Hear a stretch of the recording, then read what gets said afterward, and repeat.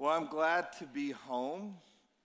For you that don't know me, my name is Dan Clancy. I've been here for a long time, so you should know me. But I just got back last night, 2 o'clock in the morning from Cuba. And wow, it was a great 8 days. And it was a hard 8 days. You've heard our stories. We've told you what's going on over there. And I would love to take you there.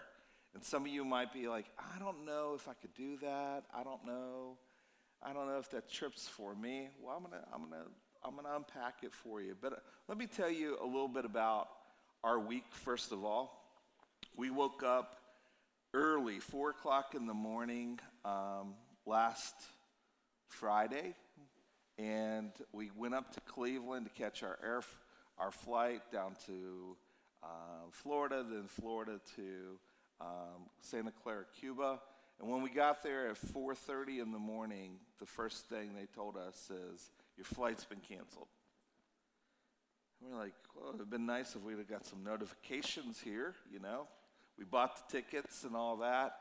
And there's a lot of people that are around us hearing this news at the same time we are. We're like, well, what happened? What's going on? And supposedly there was a water main that broke in Florida, in Fort Lauderdale, shut down the city, the airport, et cetera, et cetera. And we're thinking, man, we've got to get there. They're waiting for us. You know, it's Cuba. It's not like we can call them. And, you know, there's a lot of moving parts here. So it's a great thing about living today. You could, all of us are on our phones figuring out how in the world are we going to get to Fort Lauderdale. Like, if we can get to Fort Lauderdale, maybe we can get our connection and still get in Cuba. So anyway, we went through everything that we could do, and finally, we had to go to another airline. We went to the other airline and said, well, we can get you guys in, but you're going to have to separate into at least 2 groups. And we're like, okay, we'll take it. We'll take whatever you've got. We're going to get in. So we get there. One group gets in at 8 o'clock at night. One group gets in at 11. We missed the flight that would connect us to Cuba. We have to stay in Fort Lauderdale in a hotel. We have to arrange transportation to get to this place, get hotels, get back to the airport. And God's just fighting. I mean, Satan's just fighting us like crazy, whether or not we should go there.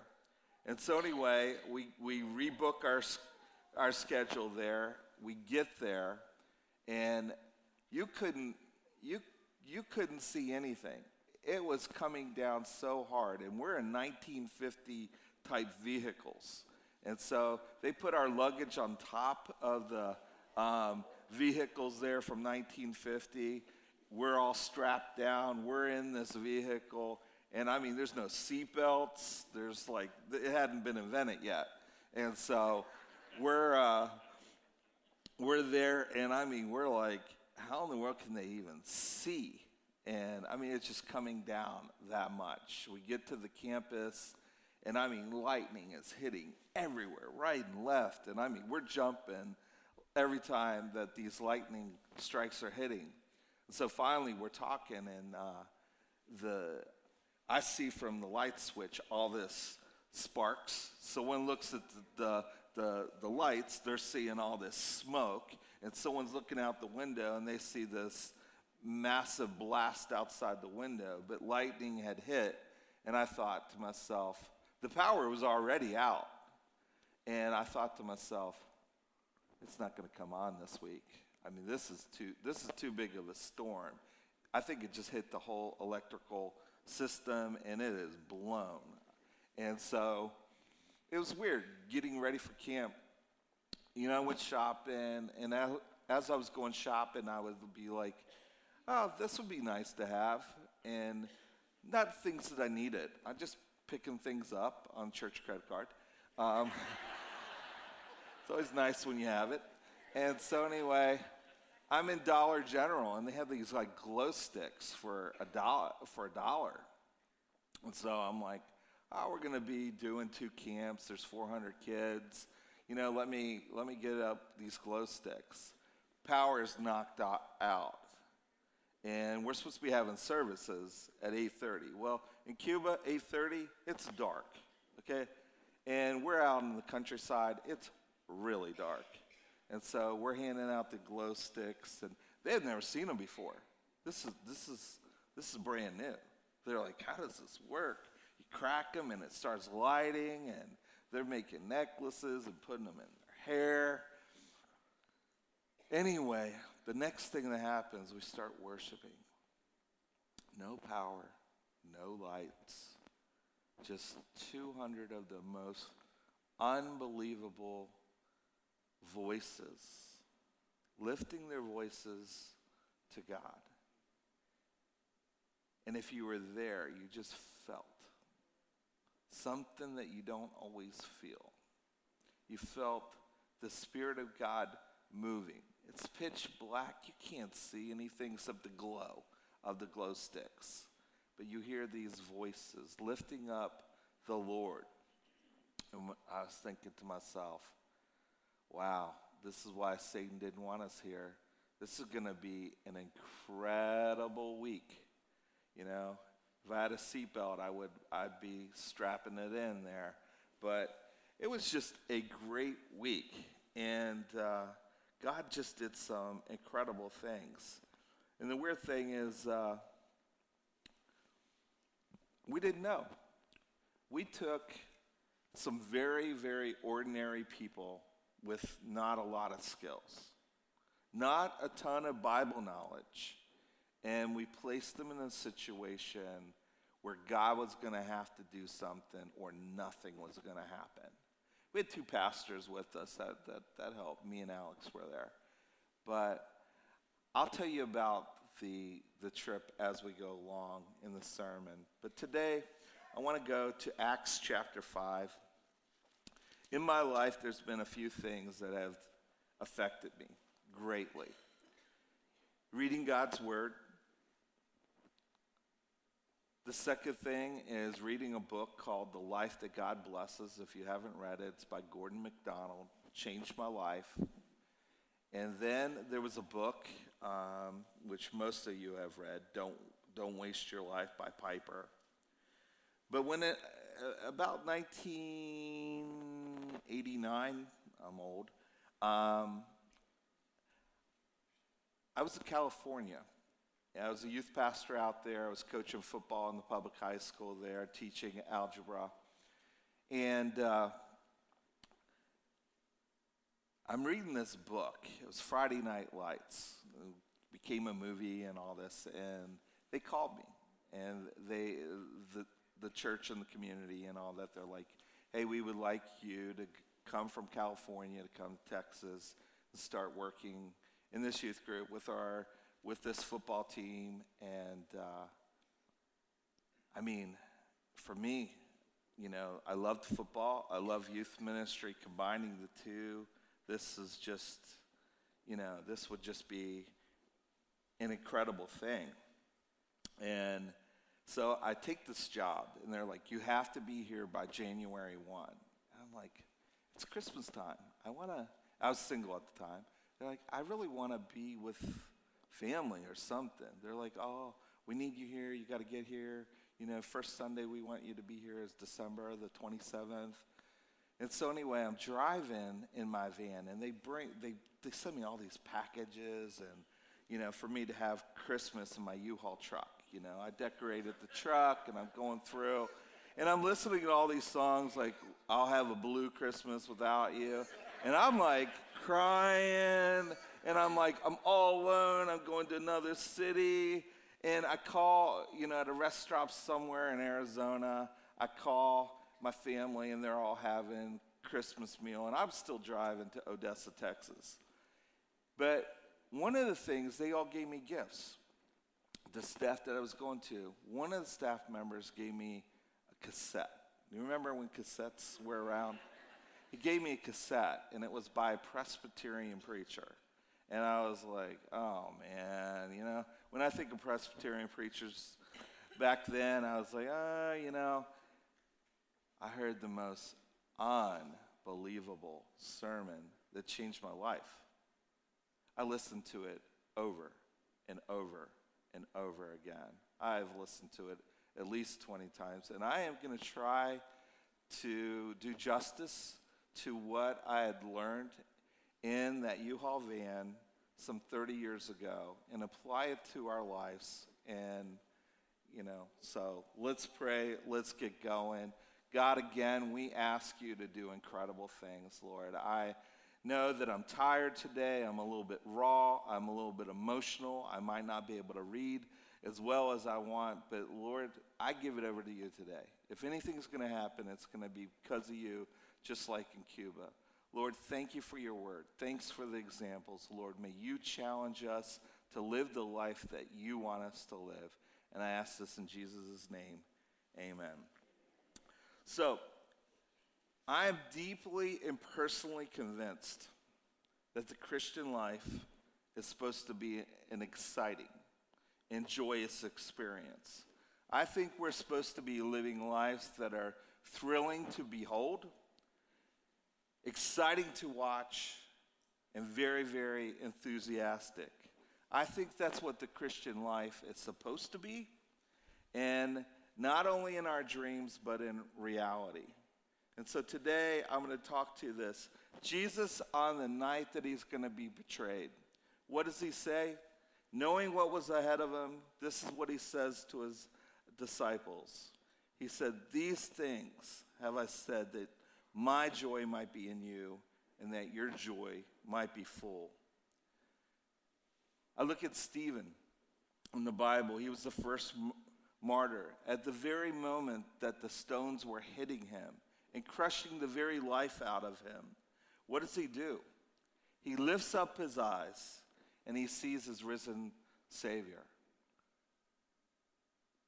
And he praises the Lord. And he starts praying for the forgiveness of the people that were taking his own life from him. Then I look at Paul and Silas. Here they are in prison.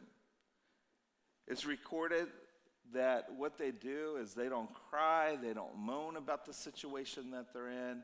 Is what they do is they give themselves to a hymn sing right there in the prison. Then I look at John, the writer of Revelation. He has a faith that is so awesome that to deal with them, they place them in exile. They put them on this little island, zip code 0000. It's a scrubby little island off of Asia Minor.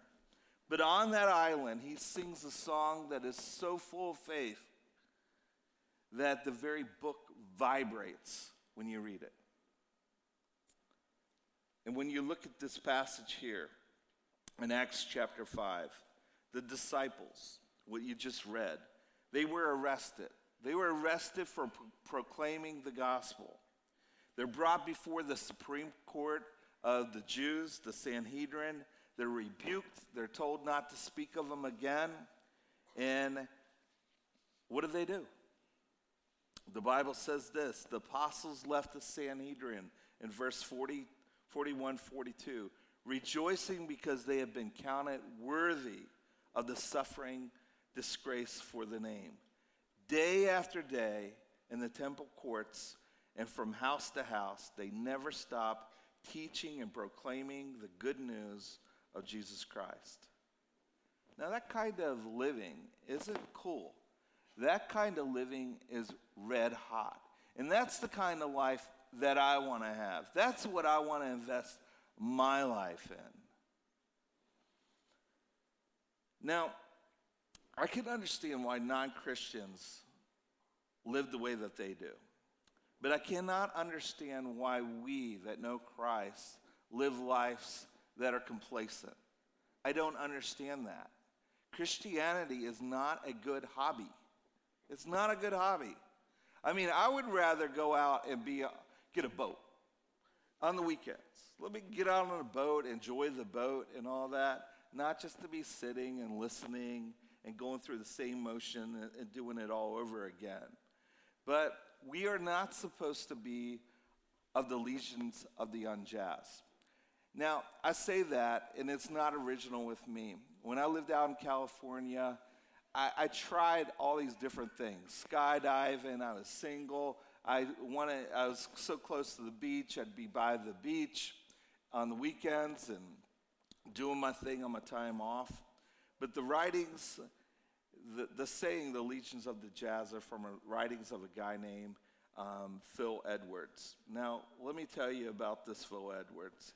He says this: there's a need in all of us, he says, for controlled danger. There's a need for an activity that puts us on the edge of life. There are uncounted millions of people right now who are going through life without any real vibrant kick.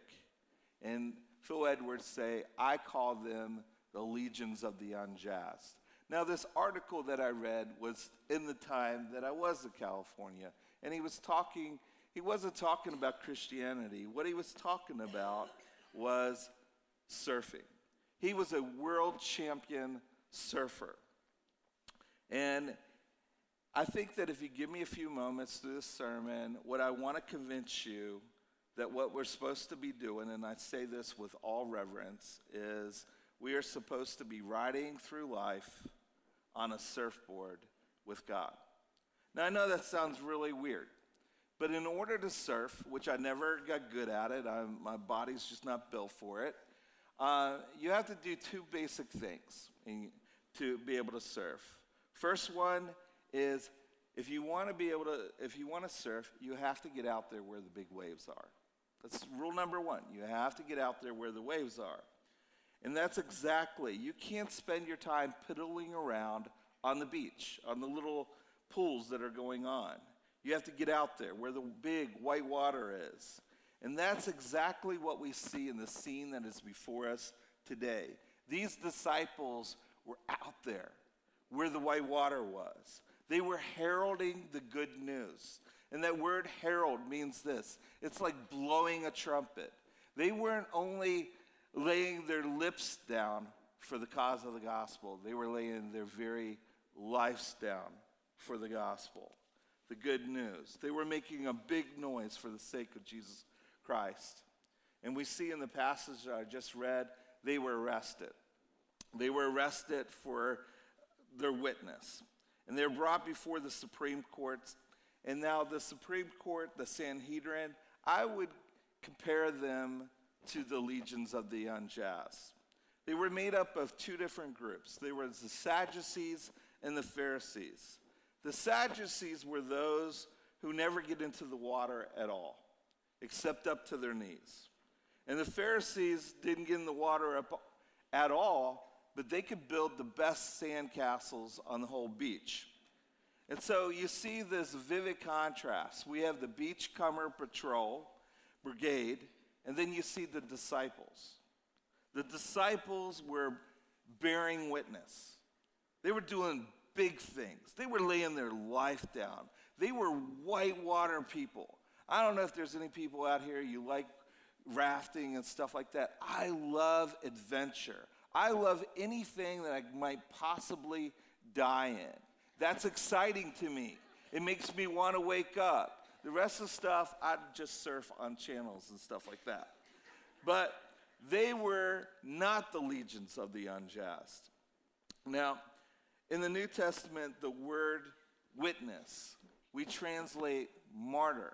Again, like I said, they were laying their lives down for the cause of the gospel. So the Sanhedrin gets together, and they're discussing the case that's going on here. And the man that addresses him, his name is Gamaliel, the passage talks about. And he's a distinguished man. Everyone respects him. Everyone likes him. And he's distinguished because he can make the best sandcastles of anyone. And so he goes on and he tells this story.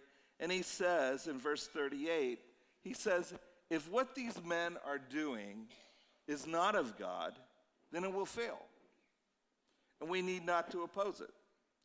On the other hand, if what these men are doing is of God, then our opposing it will not stop it anyway.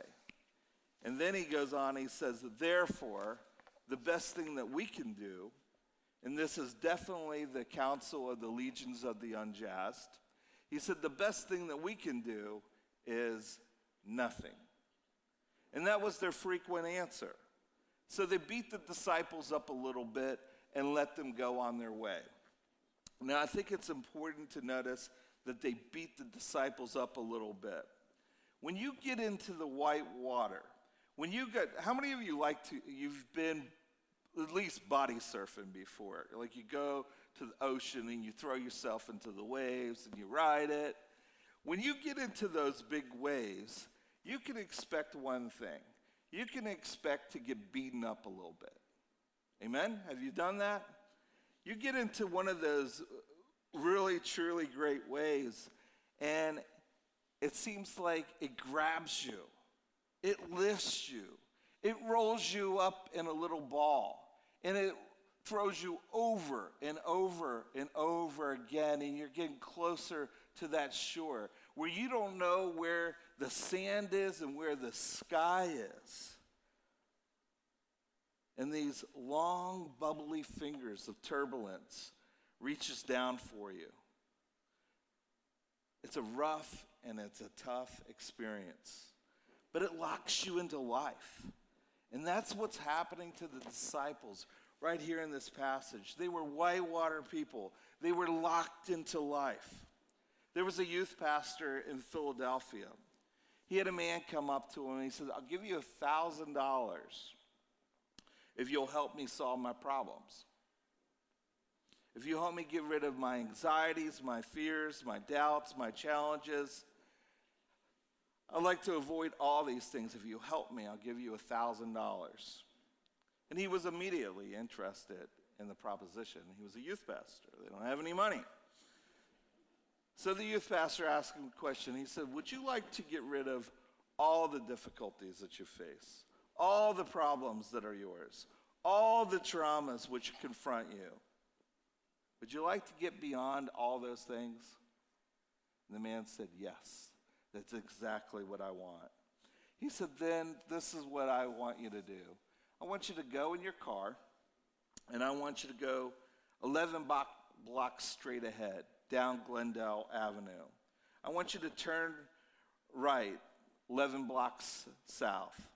Then I want you to notice that on the left-hand side, you will see a road.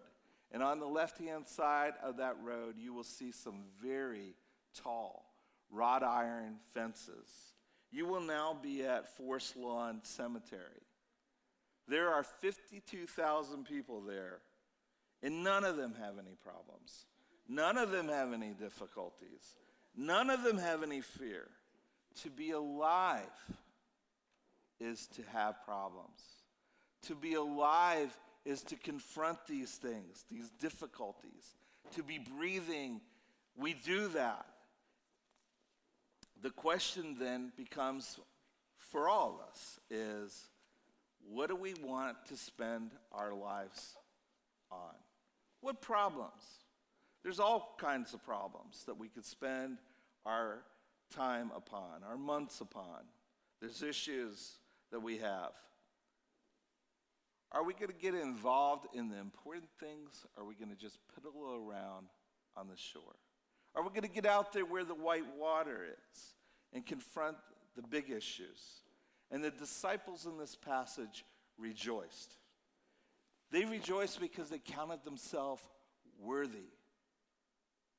They were of the difficulties, of the suffering, where the big issues are in verse 41. Now, when I was a football coach out in California in '89, I was in a little town called Ridgecrest. It's been in the news the last couple weeks. You remember the earthquakes that struck out there. But I was a youth pastor out there, and I coached for Burroughs High School. And we're in the middle of the Mojave Desert. It is really hot. I kid you not. Most days in August, it was like 110. When the kids say, Coach, I need a drink of water, we had to get them a drink of water really, really quick. Wearing those helmets on, it was like 120 degrees out there. But the thing about it, in practicing football in August, they did not want to practice. It was just so hot. It was where the Naval Weapons Center develops all of their weapons. Most people don't even know that city exists because everything's developed out there, top secret things. Literally, almost everybody in that town are rocket scientists. I mean, all of their moms and dads were valedictorians, salutatorians, and tremendous pressure on the kids to succeed. We were great at the skill positions, but when it came to having some big bodies, most of them, the genetics just weren't there. So, I'm out there, I'm coaching, and these kids, they don't want to practice. And I thought to myself, this is exactly the way it is in church. It's exactly the way it is for you. It's exactly the way it is for me. You know, they were tired of practicing. They were tired of hearing great plays, and if you just do this, these things are going to happen. You see, what they needed wasn't another play. What they needed wasn't another offense. What they needed was for me to schedule scrimmage games. They needed to get out there where the whitewater was. They needed to get bruised. They needed to get beat up. They needed to get their butts kicked sometimes. Then they wanted to practice. And that's exactly what happened this week when we went to Cuba. The first day, it didn't go so great. We're just figuring it out.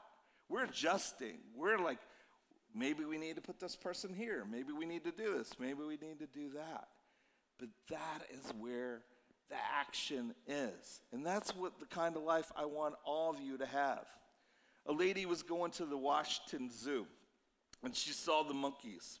And the monkeys were playing with dice. And she was so concerned that the monkeys were playing with dice that she went to the zookeeper. And she said, hey, the monkeys are playing with dice. You need to do something about it. And he was like, they're just playing for peanuts.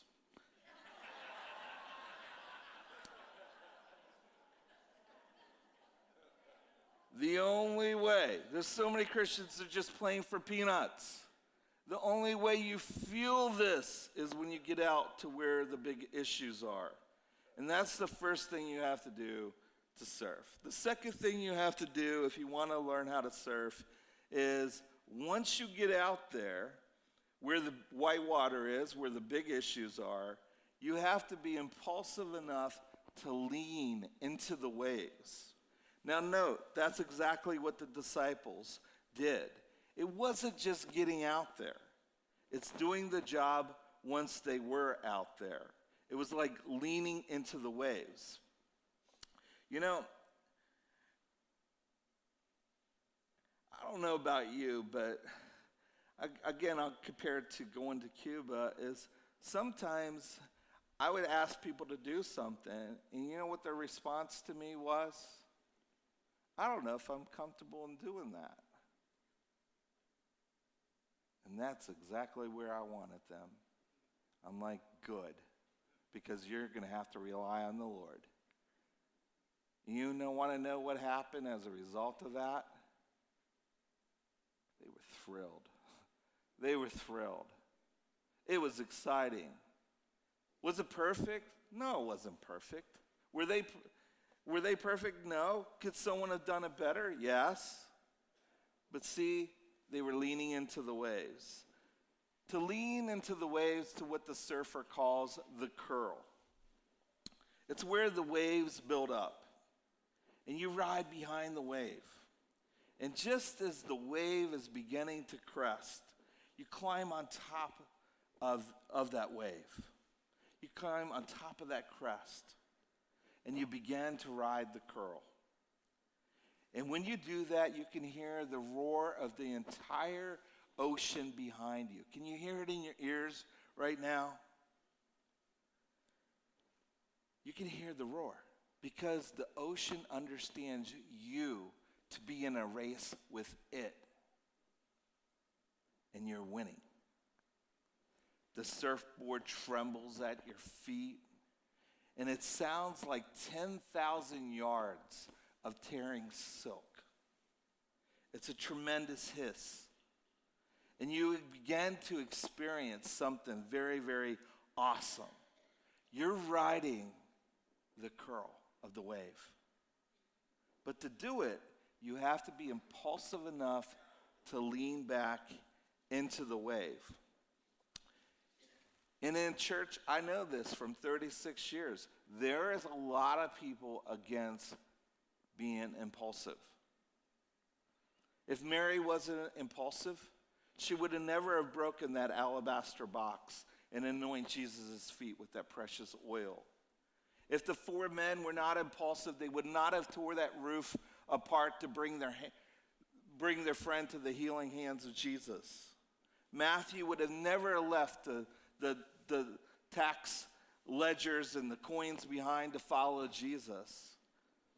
Livingston would have never went to Africa and lost himself in the wilds of Africa. Damien would have never went and served lepers until he himself became one. That's impulsive. The Christian experience is supposed to be one of enthusiasm. And that's what I find in the New Testament. And that is the life that we are supposed to live. It wasn't just for them. It's for us. I'm going to give you a brief word of witness in my life. And I've told you about this. Is when I have risked myself in something, I have found great excitement and great drama. My biggest regret in life, I've told you this last time I preached, my biggest regret is I went on a missions trip in Africa one time, and the president of Kenya asked me to stay and disciple these kids that were in the school where they made perfect grades. And I was so afraid, and I didn't want to be alone, and I was single. I didn't want to go there, and I said no. And I've regretted that for 30 years. Tennyson wrote it a long time ago, and it's been quoted so often, we often miss the sense of it. But he said this, and let me say it again today so slowly that we do not miss the meaning of it. He said, "It is better to have loved and to have lost than never to have loved at all." And like I said, I can't understand to this day why. Why are we complacent? We exercise our faith every day. Every time you step on the brakes, that's an act of faith. When you bring a child into this world, that's an act of faith. You don't know what's going to happen. You don't know if that child is going to be perfect in every way that you want them to be. When you say, "I do" at the marriage altar here, you don't know what 10 years later that marriage is going to be like. It's an act of faith. It's trusting. It's a very beautiful thing. But if we get involved in faith in every dimension of our life, then why, when it comes to the really big things, why do we shrink away? Why do we pamper ourselves? It takes commitment. It takes loyalty. It takes discipline. But what are the results? The results are, and I said I'm a little raw, so let me get. The results of living that type of life is 10,000 yards of tearing silk. It's an exciting life to live. I think of a deacon who got a call one night. He was in Pittsburgh. He just moved here from Pittsburgh. He was in Pittsburgh, and Pittsburgh had undergone a terrible ice storm. Police cars weren't moving, ambulances weren't out on the street, and there was a pastor. He gets a call from someone in his church. The family didn't have a car, and their little boy had leukemia, and his fever started spiking, and they needed to get him to the hospital. The hospital called and said, "We can't send an ambulance, but you need to get him here immediately." The pastor felt bad because his car was in the shop, so he called a deacon in his church. He was a whitewater person. He was one of those people that you could count on.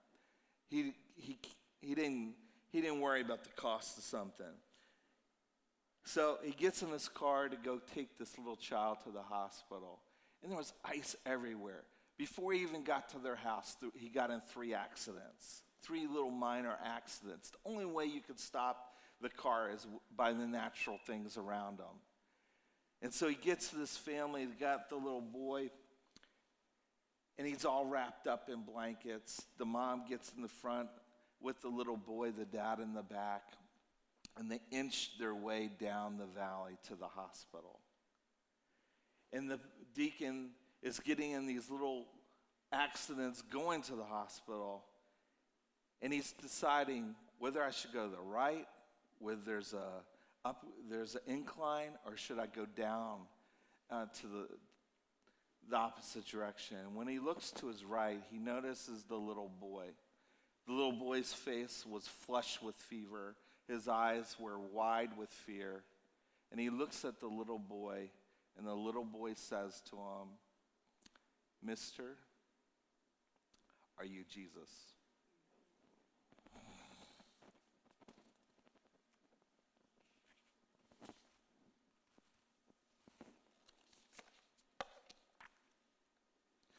You know, at that moment, it's what happens when you're tired. You get in at 2 o'clock in the morning. You can laugh at that. But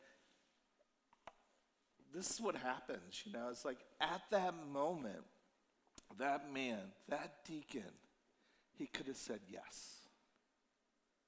Because he was Jesus. This is what people that God is calling us. He's calling us into people's lives. Now, people who piddle around on the shores, they can never know a life like that. They know safety first instead of Savior first. They know thrift first instead of tithing first. Business first instead of blessings first. Family first instead of faith first. They never realize that they have to deal with these big, rough, and tough issues. They have to deal with a God who reaches down in the midst of life, and he takes hold of things. And sometimes when we're involved in things like this, we get very black and blue and bruised. But out of those bruises comes blessings. The greatest moment that you can ever know in surfing, which I never got to it, but I read about it, is when you get a hold of one of those great waves in the Pacific Ocean. And if you're riding the wave properly, not only can you crest the wave, the curl, but if you turn to the other side and lean into the wave curls over your head. And you find yourself in a tunnel of water. It swirls all around you. It's like a whirling green cathedral. The water is so thin that you could see the sunlight coming through. It's absolutely silent in there. It's like a life that is sparkled with green diamonds. And if you lean against that wall of water, it lifts you and it carries you like a pillow. You can never know that in your Christian life. You can never know what it's like to be carried. You can never know what it's like to be in a whirling green cathedral. You can never know life with sparkling green diamonds.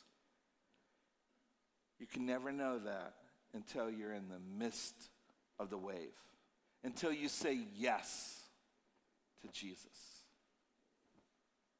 And at the end of the day, you drag yourself out of the water, you get your surfboard, you ram it down into the sand, you fall down in front of the surfboard, you lean back against the surfboard, and the roar of the ocean is suddenly silent now, as if to acknowledge the fact that you have defeated it.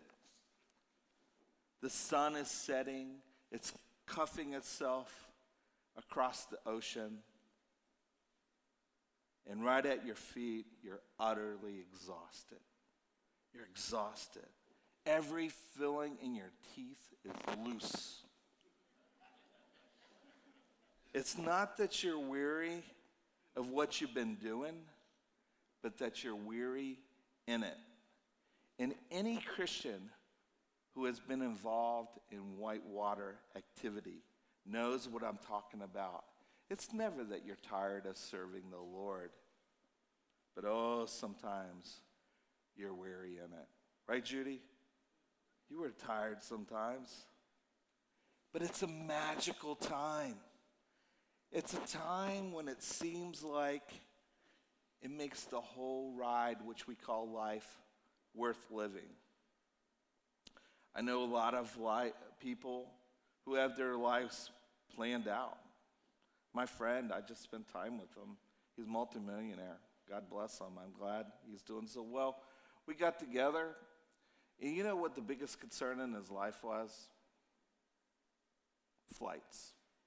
He's like, Dan, I have to buy a private jet plane. I hate waiting on flights. I thought to myself, wow, that must be a really tough life you're living. And I told him, I said, I almost said his name. I said, I'm going to Cuba in a couple weeks. It only costs $1.50 to send a kid to camp for a whole week. Their life will be changed. $1.50. I said, how much your jet cost that you're looking at? He says, $1 million a year. I have to be part of the club. And I'm like, oh.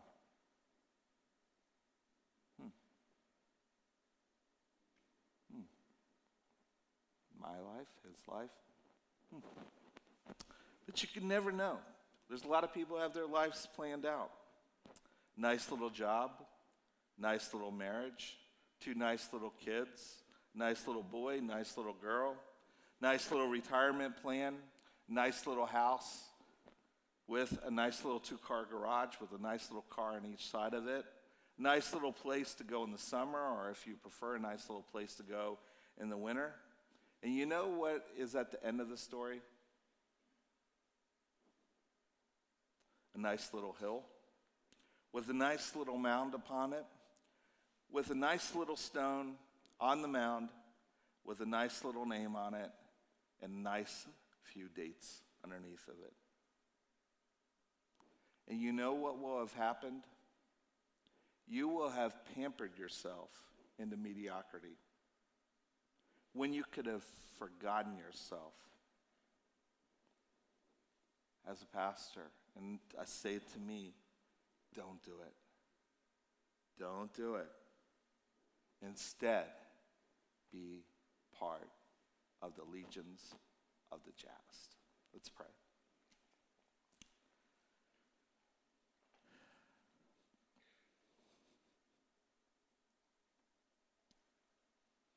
Father,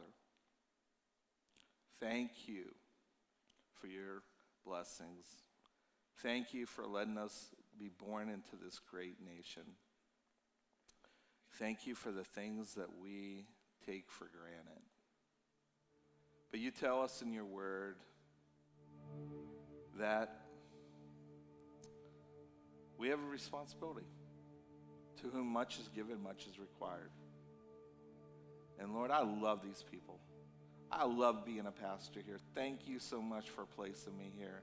And thank you for letting me be part of a church that cares about this community, about this world. But Lord, I pray that in our life as we get older or as we're younger or as we're going through financial difficulties, we don't limit you. Lord, I pray that there'll be people in this room today that will begin to say yes to you and yes to what you want in their life. And even though maybe the first half of their life wasn't so exciting, maybe the last half can be. For our college students, Lord, I pray that they would shake it up in their school this year. For our students that are enjoying their summer this year, we pray that you would make a big difference. Again, Lord, we give you our lives. We're so thankful for who you are. And we ask this in Jesus' name.